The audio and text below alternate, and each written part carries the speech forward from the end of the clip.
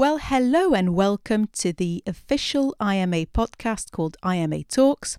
We are the Independent Media Association and we represent a group of independent media outlets in the UK and advocate for plurality and accountability in the media, and we defend the interest of independent media.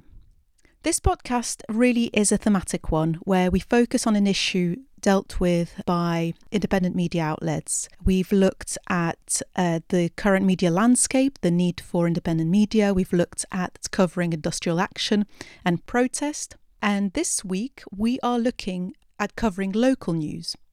And with us we have three guests. So we have Sam Walby. Sam Walby is Editor-in-Chief at Now Then, a role he's had since 2009, and is a director at Opus Independence. He is also a writer and interviewer for Now Then. We've also got Chiwa Chihana, who is a TV and radio host at African Voices platform and also writes for Now Then magazine. And last but not least, we've got James Slock, who is the co-founder of Opus and Now Then and General Secretary of the Independent Media Association. So welcome everyone. Thanks for having us. Yeah, thank you. Thanks for having us. Absolute pleasure. So first of all, this is what kind of groups you together. You all work for Now Then magazine. So can you tell us a little bit more about Now Then, how it started and how it's run at the moment and what it covers specifically? So I guess James and Sam, as founders, would you like to say a little bit more about that? Well, I mean, Sam, you work on it every day, don't you? Whereas I tend to dip in and out, I suppose. So perhaps, Sam, you're best placed to give that outline. Yeah, so Now Then is we describe it as a hyperlocal publication. So it's an independent magazine, which was in print up until the pandemic, and at some point, hopefully, will be back in print. It's a citizen-led project. Anybody can contribute to Now Then, so it's not professional writers. We do have some staff writers, but really it's an idea of being a platform for various communities in Sheffield and community issues, and kind of being led by those people who sort of self-select to be involved in the project, and directed by them as well. So we're really interested in, as well as kind of local news and democracy, how decision making works and how it can be better. We're interested in arts and culture and kind of the transformative experiences that we have through the arts. And we're also interested in local economies and supporting local business, and really passionate about supporting ventures that make our city unique, and kind of pull us away from what we see as a kind of monoculture, I suppose, not just in the UK, but all over the world, where you go to a city and you find exactly the same Costa coffees and whatever else. So we're really interested in supporting the stuff that's unique about Sheffield, and that includes campaigning, arts, culture, independent trade, and just about anything in between, really. So we're going to get on to how you collect that news and how you approach people in Sheffield to gather this content. But just before that, can you tell us a bit more about the inception of Now Then? How did it all start? Well, we often say, when asked this question, we talk about this kind of sense of looking around the media landscape in Sheffield and just not really seeing anything that kind of spoke to us. Everything kind of either felt like, you know, a corporately owned newspaper like The Star or The Telegraph here in Sheffield, which, you know, is kind of news focused, but also quite mainstream and lacking in kind of diversity or ideas. And then on the other sort of side of the scale, you've got a lot of kind of entertainment magazines, I suppose, that are quite light touch, and again, it kind of covering some more of that kind of mainstream cultural offer. And so we felt like there was a place for something different, and we felt like there was a place for Now Then in Sheffield. And one of the ways that we tried to offer some kind of distinction just aesthetically was by going down the line of very high print production values. So instead of it being something that, you know, fell to pieces within 30 seconds of holding it, we wanted a nice thick cover. We wanted each magazine to be filled with the featured artist's work, and we really wanted something that was a kind of personalised reading experience for people in Sheffield, a kind of gift really, because it's always been free to pick up. Yeah. And so, James, your co-founder, how did you both work together? How did you meet? Did you meet professionally? No, we didn't. I think we were introduced by a friend. So it's very kind of social setting, and one of the great things about Sheffield is that everybody seems to know everybody else, and if you don't know them, you'll know them soon enough. And me and Sam I think we're both interested in music and the arts, and I was putting on a lot of events at the time, and one of the bands that Sam used to play in played at a few of those events, and mutual friends introduced us, and Opus was in its infancy at that point, and we felt like having developing a media platform was just really critical for the ambition of Opus overall, and Sam's remarkably skillful in the work that he does, and so we were very lucky to find each other. That sounds very romantic then for a moment. It does. It is a romantic story.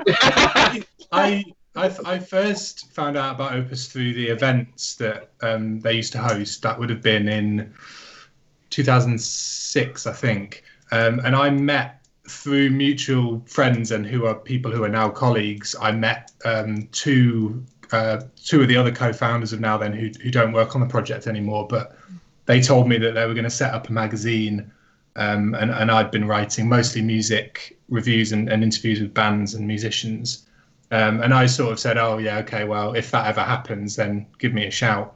And I think it took about 6 or 7 months, but I did hear back eventually. And so I was a contributor. I conducted the first interview, featured music interview in issue 1 of Now Then, and then sort of took on more and more responsibilities in terms of managing the project as well. So it was very kind of did just come out of really us all making it up as we went along, and sort of trying to create a magazine that we'd want to read ourselves, which sounds a bit simplistic and maybe a bit cliched, but that really was what it was early on, was just let's do something, let's give some oxygen to things that aren't out there in Sheffield. There's so many things happening here that people really aren't aware of. And let's try and kind of hold a mirror up and show everybody why we're exciting and why we're kind of unique as a city, I suppose. And Chiwa, how did you get on board then? So Sheffield, I think Sheffield was a bit notorious for me in the sense that I couldn't find stuff that I really liked, that was independent and was open to various demographics. And so Now Then was one of those magazines that I actually liked to read. I would pick it up, and it just resonated so much with me. Now, I didn't know that Now Then was actually being managed by Opus, which is really interesting because Opus has got these amazing projects that I really liked. Mm-hmm. And I was involved with Opus on another project on UBI, and through that I got to learn that actually Now Then is by Opus as well. And so I think I might have approached Sam with a story at the time and said, I've got a story, but it tackles, I believe it was artists in the artists from the African diaspora community. Right. And so that's how I got involved. And then I started writing for Now Then since then, because it resonated so much with what I thought was missing. So you talk about the link between Opus and Now Then. That's actually quite an interesting point, and listeners might not know really a lot about what Opus is. So could you describe the role that Opus plays in the setting up of Now Then magazine?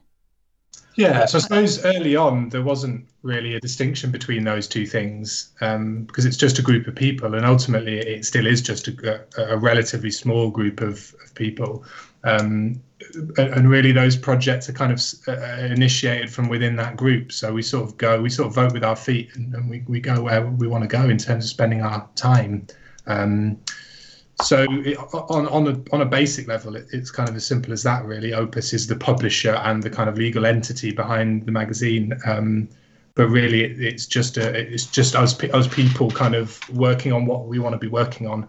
And I think Chiwa makes a good point that we're maybe not always as good at kind of talking about what the relationship between those two things is, because we sort of see it all as one big house, I suppose.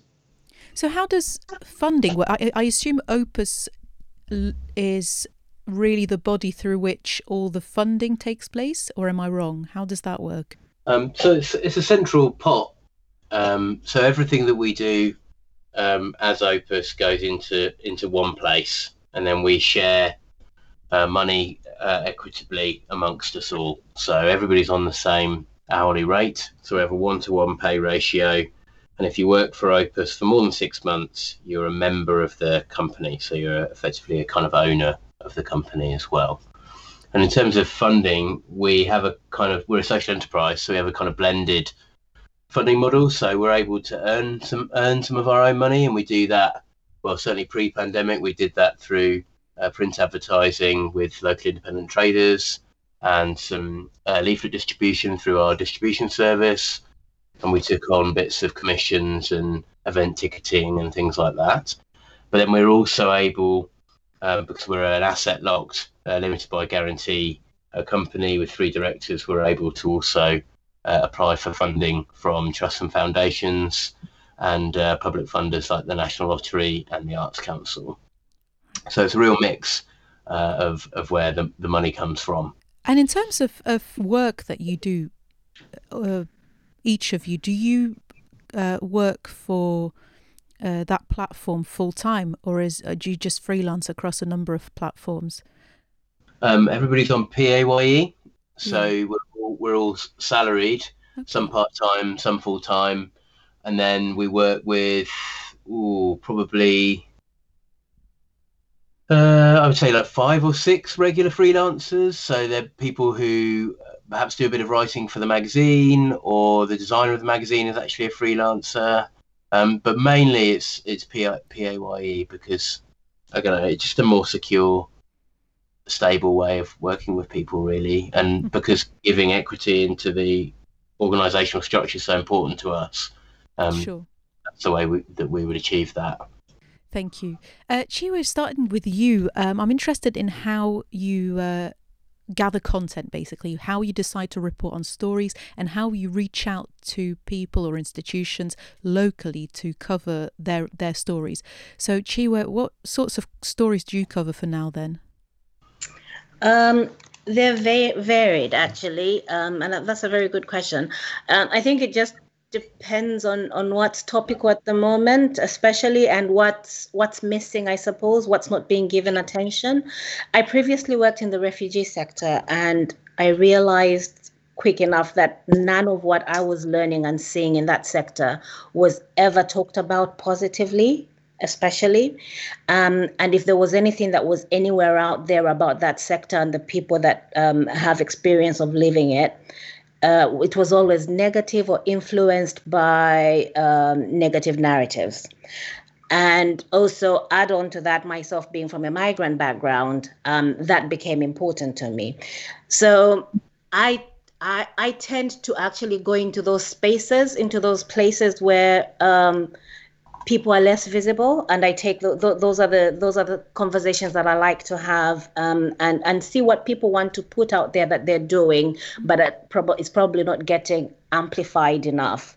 So, for example, during the COVID-19, at the height of the pandemic, there was a group of refugee and asylum-seeking women that were actually holding their communities together because all the outlets where people were getting supported were shutting down. And I thought that was an important story that needed to be told, because when we're talking about mutual aid, the visibility of that was really just the white person supporting these, other people, right. But there was so much community engagement, and I really wanted to see that come to the fore.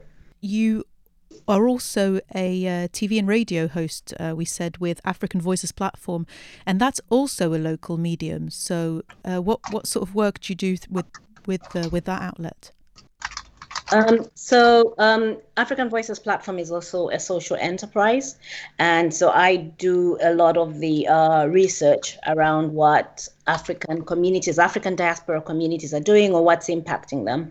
Presently, the focus is on vaccine hesitancy. There's been a lot of vaccine hesitancy within the African diaspora communities anywhere you look in the UK. But very specifically here in Sheffield, it's about understanding why there's hesitancy and bringing in expertise from within the community itself to come and discuss or unpick the concerns that people have.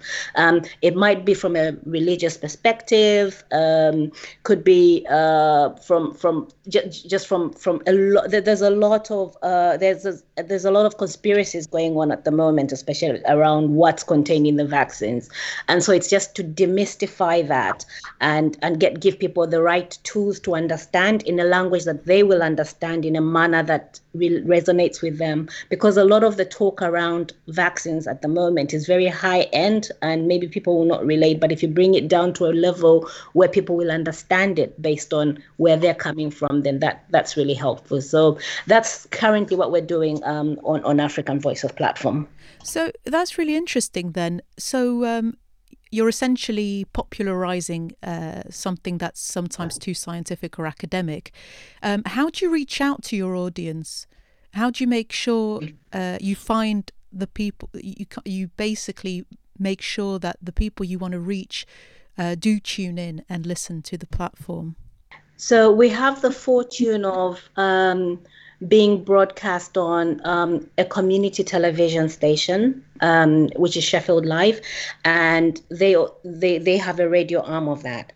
Now, within the African Caribbean population, the elderly community, I think about 55% of the elderly population actually listen to radio more than they watch television.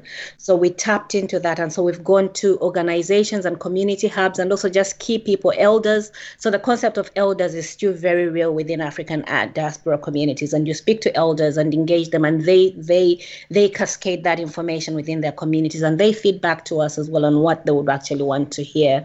So we go into community anchors and also just speak to them, to the people that engage in schools, for example, where you find predominantly African diaspora people. Oh, right. Okay, that's very interesting. Have you always done that sort of work? You said you worked in the refugee sector. Were you involved in anything related to communications and journalism, or was it more campaigning, or how did you become a journalist essentially? So interestingly, no, I wasn't. When I was young, I actually did want to become a journalist, interesting enough. But no, I worked in the refugee sector, focusing mostly on policy and the women's sector within the refugee sector especially. So that's what I did. I hadn't had any experience of communication. So it's primarily been nurtured, I think, by Now Then, and also just blogging here and there. Going back to Now Then, actually, Sam and James, can you tell us a bit more about how you yourselves go about gathering content? How do you reach out to the population of Sheffield and find out stories on the ground that you want to cover? Sure. So we work really closely with the voluntary and community sector in Sheffield in the sort of widest possible definition, I suppose, of that term. So that's, from some of the biggest sort of charity institutions in Sheffield down to the smallest campaign groups or community groups. And we'll take that approach of keeping an ear to the ground, I suppose. So we sit in on a regular weekly voluntary sector meeting, which is kind of across a number of different organisations. I think there's about 50 or 60, as many as that many in the room each week. And so it's kind of listening out to those messages. And I think in particular within the voluntary sector, it's not always as good as it should be at amplifying those messages, whether they're kind of success stories and something to celebrate and let people know, or whether they're something a bit more kind of pressing or urgent in terms of messaging that needs to get out to the city. we found that's been quite an effective way of making sure that people hear about this stuff, because they're not really hearing it elsewhere. You know, they might hear it a bit through what I'd call the sort of legacy newspapers in Sheffield. But I think it's about bringing all of that stuff together and being very clear about citizen journalism being a sort of pillar of Now Then, and that we're always here, we're always interested to hear what people think is a priority for us to be covering, whether they want to just, you know, throw that in and we can go away and write something, or whether they'd like to write something themselves about that. It's about sort of empowering them, firstly, that we agree that that's an important topic, and secondly, that they can do it themselves if they want to, and we can support them along that. And I suppose there's a lot of, within the media, you hear a lot about holding power to account. You hear a lot about accountability in decision making, and exposing corruption or exposing mismanagement and that sort of stuff, and that is really important, and we do some of that. I would say what we do more of is trying to share new ideas about how things could be better, and new systems and new ways of organizing as human beings, I suppose. So to us, that's really, really important, is not just showing the problems, but trying to show some possible solutions as well, and bringing people along with that. And on the ground, what's been the reach of Now Then? What's your readership like? And have you ever, for example, tried to understand what the demographic is like? Are you reaching mainly young people or older people, or is the readership quite cross-sectoral, across all sorts of social groups? How do you figure out how successful the magazine is on the ground, reaching the people of Sheffield? So we've tended to print between 8,000 and 10,000 copies of the magazine, and we distribute them ourselves to over 1,000 locations in the Sheffield area. So that's pubs, bars, cafes, doctors' surgeries, anywhere public that people could pick up a copy for free. So in that sense, it's sometimes quite hard to measure. We have done readership surveys. We tend to do them once a year. We've not done one since COVID, actually. And we've seen a really interesting demographic spread. And I think in part that's because it's a physical product that people can pick up and read, you know, when they're sitting having a coffee or waiting for a doctor's appointment or whatever else. So we've always been kind of pleasantly surprised by that demographic range that we've had. We do a lot of different types of content. So we have the sort of more news, political, local campaigns type content. When we're in print, we have a food section, music, film, creative writing, and lots of other kind of things in between, I suppose. And we tend to find that the arts and culture content appeals to younger readers, and the more political, campaigny stuff perhaps to slightly older readers. The challenge we've had since COVID is not being in print and having lost a quite significant reach across the city, I suppose, which is something we're working on now. So we launched a new website in July last year, and that's been going really well. We're really pleased with that. But I think, you know, we're all quite committed to reaching those readers who, you know, used to really like picking up the magazine physically, and just distributing the magazine ourselves has been a sensible financial decision. It's also been a good way of, you know, we're out there every few weeks, so we're able to see where magazines have been picked up, where it's been really well received, where there have been less copies picked up, and we can kind of adapt our distribution on that basis. So yeah. Oh, that's a really interesting strategy. It makes total sense as well when you think about it. But that's interesting, because I was going to ask about COVID and the impact of the, I guess, disappearing public sphere of influence with a pandemic that requires you to mainly stay at home.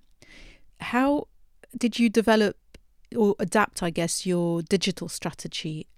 Was it for you a short-term solution and you knew you'd get back to physical copies, or did you think, right, we need to strategize. How can we make sure we have a website that reaches, try and reach at least the same number of people as before? Mm-hmm. Well, we're quite fortunate because we already had a new website in the pipeline, and we were almost a year into planning that, actually. So we sort of fast tracked that. I think very early on in the pandemic, in as much as it was possible to have any kind of rational thought, because that was really challenging, as we all know, we were thinking, certainly we'll be back to print. And that's, no questions asked. Eventually that will happen. And I think that's evolved now into, justifying that decision, or at least sense checking that we're not doing that just for our own vanity, I suppose. So we're thinking about new models and possibly moving away from a monthly magazine to something that's a little bit more, potentially quarterly. I'm thinking more about how it all stacks up financially and how it can be sustainable. They're all things that we're still working through, I suppose. But certainly, as the pandemic hit, we said, well, yeah, we need this new website as live as soon as we can do it, really. And we're fortunate as well that we have an app as well for Apple and Android devices. So we were able to use that as a bridge during the early days of the pandemic, and also use the push notification functionality to send out messages to users who had the app, which was also really, really invaluable for us, especially early on. Now, I have a question for all three of you, and to do with both Now Then magazine and the African Voices platform. How much are you supported? And this is also a question about how important you think that support is, but how are you supported if you are, by local authorities, by any governing bodies, by local councils in Sheffield? Do you feel like they feel there is a public interest in that sort of reporting and that sort of journalism? Difficult question to answer, because I mean, we all know how much council budgets have been cut in the last few years. In Sheffield, it's really, really shocking. I think we're operating on, it might be a quarter of the budget that we received 10 years ago. So I'm not making excuses for a lack of funding for local media, but I think there's another dimension to it, which is that we're absolutely more than happy to take the council to task when they're not doing what we think they should be doing. So that creates a relationship which has an inherent tension in it. And I think there's no two ways about that, because the council are also a partner for us. We work with them, and especially during COVID, amplifying some really important messaging, public health messaging and everything else. And we would never question how important that is. But on the other hand, we need to, as the sort of biggest decision-making body in the city, we have to hold them to account on things. So it's tough. I think we've had more acknowledgement from the council, maybe in the last sort of 2 or 3 years, than we had in the first 10 years of existing as a magazine. It was definitely a period when they were only really interested in the legacy newspapers, and there was a perception that their readership, whatever you sort of conceive that to be, was the opinions that really mattered effectively about policy making or decisions they were making. I think that's changing now, which is good. And how about you, Chiwa, in terms of African Voices platform? Have you had any sort of support, but even in terms of communication or advertising or pushing from local groups or local authorities or anything like that? I think it's a mixed bag. When we started out and we tried to reach out to the council, there wasn't much engagement, sometimes just radio silence. What has happened though in the last sort of year and a half is the engagement has been there on very specific issues, so it's subject specific, and I don't know whether that necessarily means being acknowledged, but we're in a crisis right now, and the messaging needs to get there. So the Public Health Office has been very cooperative, and they're available to us. And so in that sense, but when it comes to other issues, I think there's a lot more that could be done given what the council represents. Currently, there's a race commission that's inquiry, that's going on, and so we've had a bit more conversations because of that, because of COVID as well, and we have had funding from them for COVID programming, and we've had the Director of Public Health engage with us in that sense, and his office as well, but. Generally, I think there's a lot more we could do in terms of community relations and the council.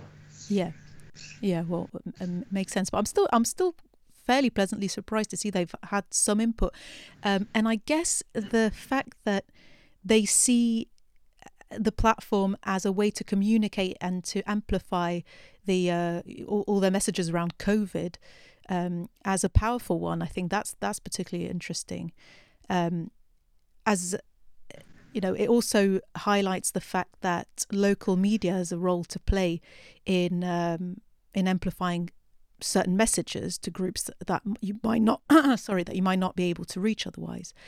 So in your experience, have you, and I'm speaking to all three of you, but have you ever collaborated or have you been aware of other local media outlets from which you either drew inspiration or which you felt were doing things successfully and you thought that either bridges could be built or things learned from them? So, for example, you, Chiwa, is there a local media, maybe not specifically in Sheffield, obviously, that you feel illustrates a model that could be replicated around the country?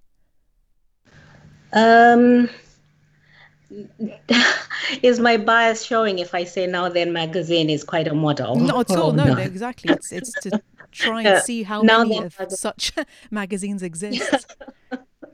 I don't think I've seen anything else quite like it. Maybe because I understand how it works. I do think that Now Then magazine is something that should and could be replicated because it holds space for anybody and everything that's led from the bottom, if you know. So it's that narrative that comes from the people that's centered, and I really like that. So I would want to see more of that. Thank you. And Sam and James, in your opinion and in your experience, is Now Then really singular, I guess, in its remit, or have you seen such outlets flourish around the country? Yeah, I mean, there's absolutely things happening all over the country. I mean, I think we're in the UK, we're sort of playing catch up a little bit, particularly with the US and possibly some countries in Europe as well in terms of independent media and the visibility of independent media. And I think we're battling a culture of news being free, assumed to be free in the UK as well, whereas in the US and the Netherlands, for example, people are more than happy to pay a subscription to a publication that they feel deserves their support, or even to put some money into the pot so that other people can read that content for free. We don't have that culture as much in the UK, and I think that's a real challenge for all independent media.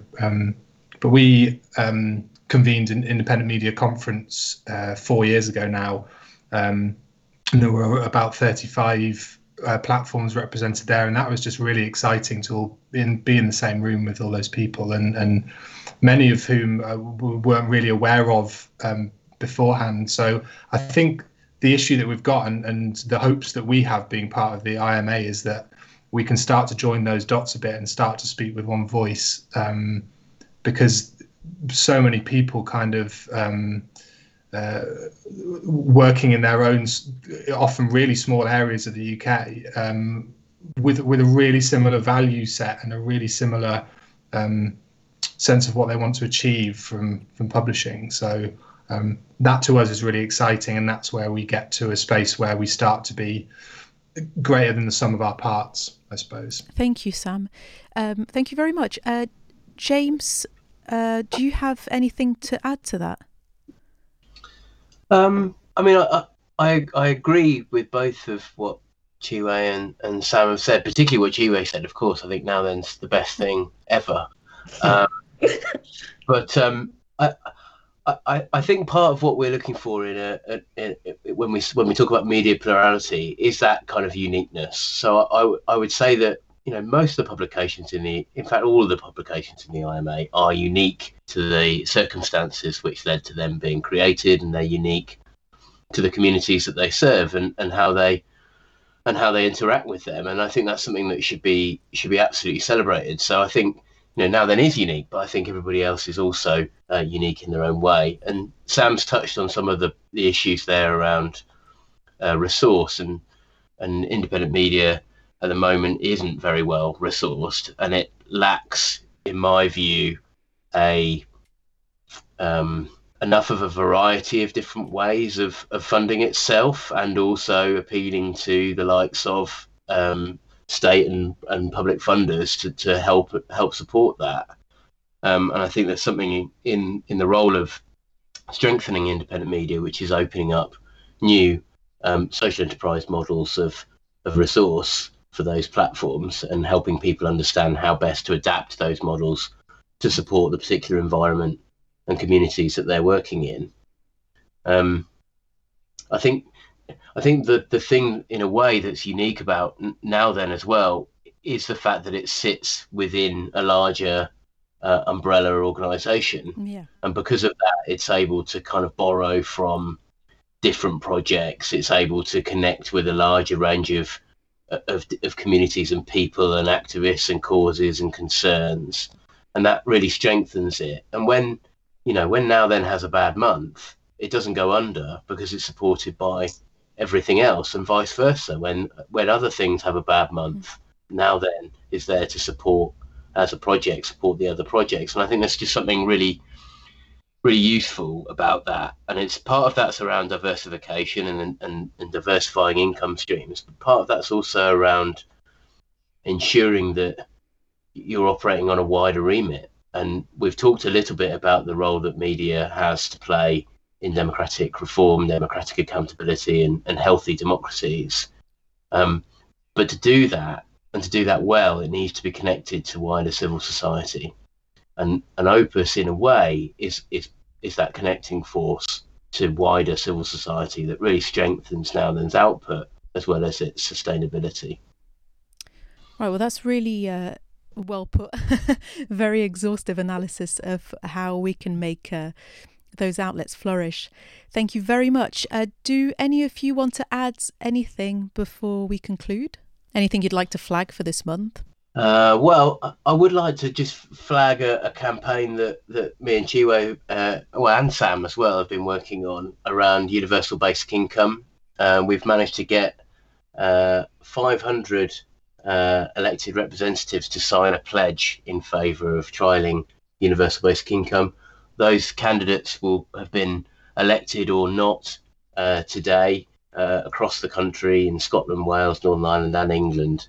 And a real call out, I think, for independent media to help us support a campaign for universal basic income trials in the UK as a way of potentially ending absolute poverty, which, as we all know, is a growing issue with the incoming recession and the end of temporary protections in September. So a bit of a push and a flag on that particular piece of work. Agreed, and I think it'll be interesting to see what effect nearly 2 years of COVID have had. I'm aware that before that, the idea wasn't always popular. It was very strongly ingrained in people's minds that it was just free money and it would be fundamentally unfair. And now I think, sadly, because so many people have had their livelihoods and jobs either lost or at risk from the pandemic, that suddenly you will see probably more interest and general embracing of universal basic income. Sorry. Yeah, I think you're absolutely right. Yeah, it feels like the Overton window on conditionality in social security is kind of moving a bit over the last 12 months. We spent, the best part of £50 billion on furlough and still managed to leave 3 million people completely without support in that process. Cost of a UBI is somewhere around the 60 billion mark-ish. Cost of poverty in the UK is £78 billion annually.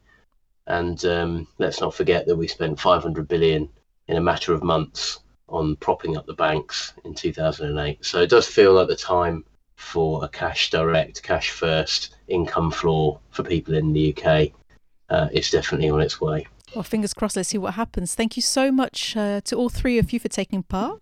This was the IMA Talks. So you can follow the Independent Media Association on Twitter at IMA_press and leave us any feedback and comments. Thank you very much for listening.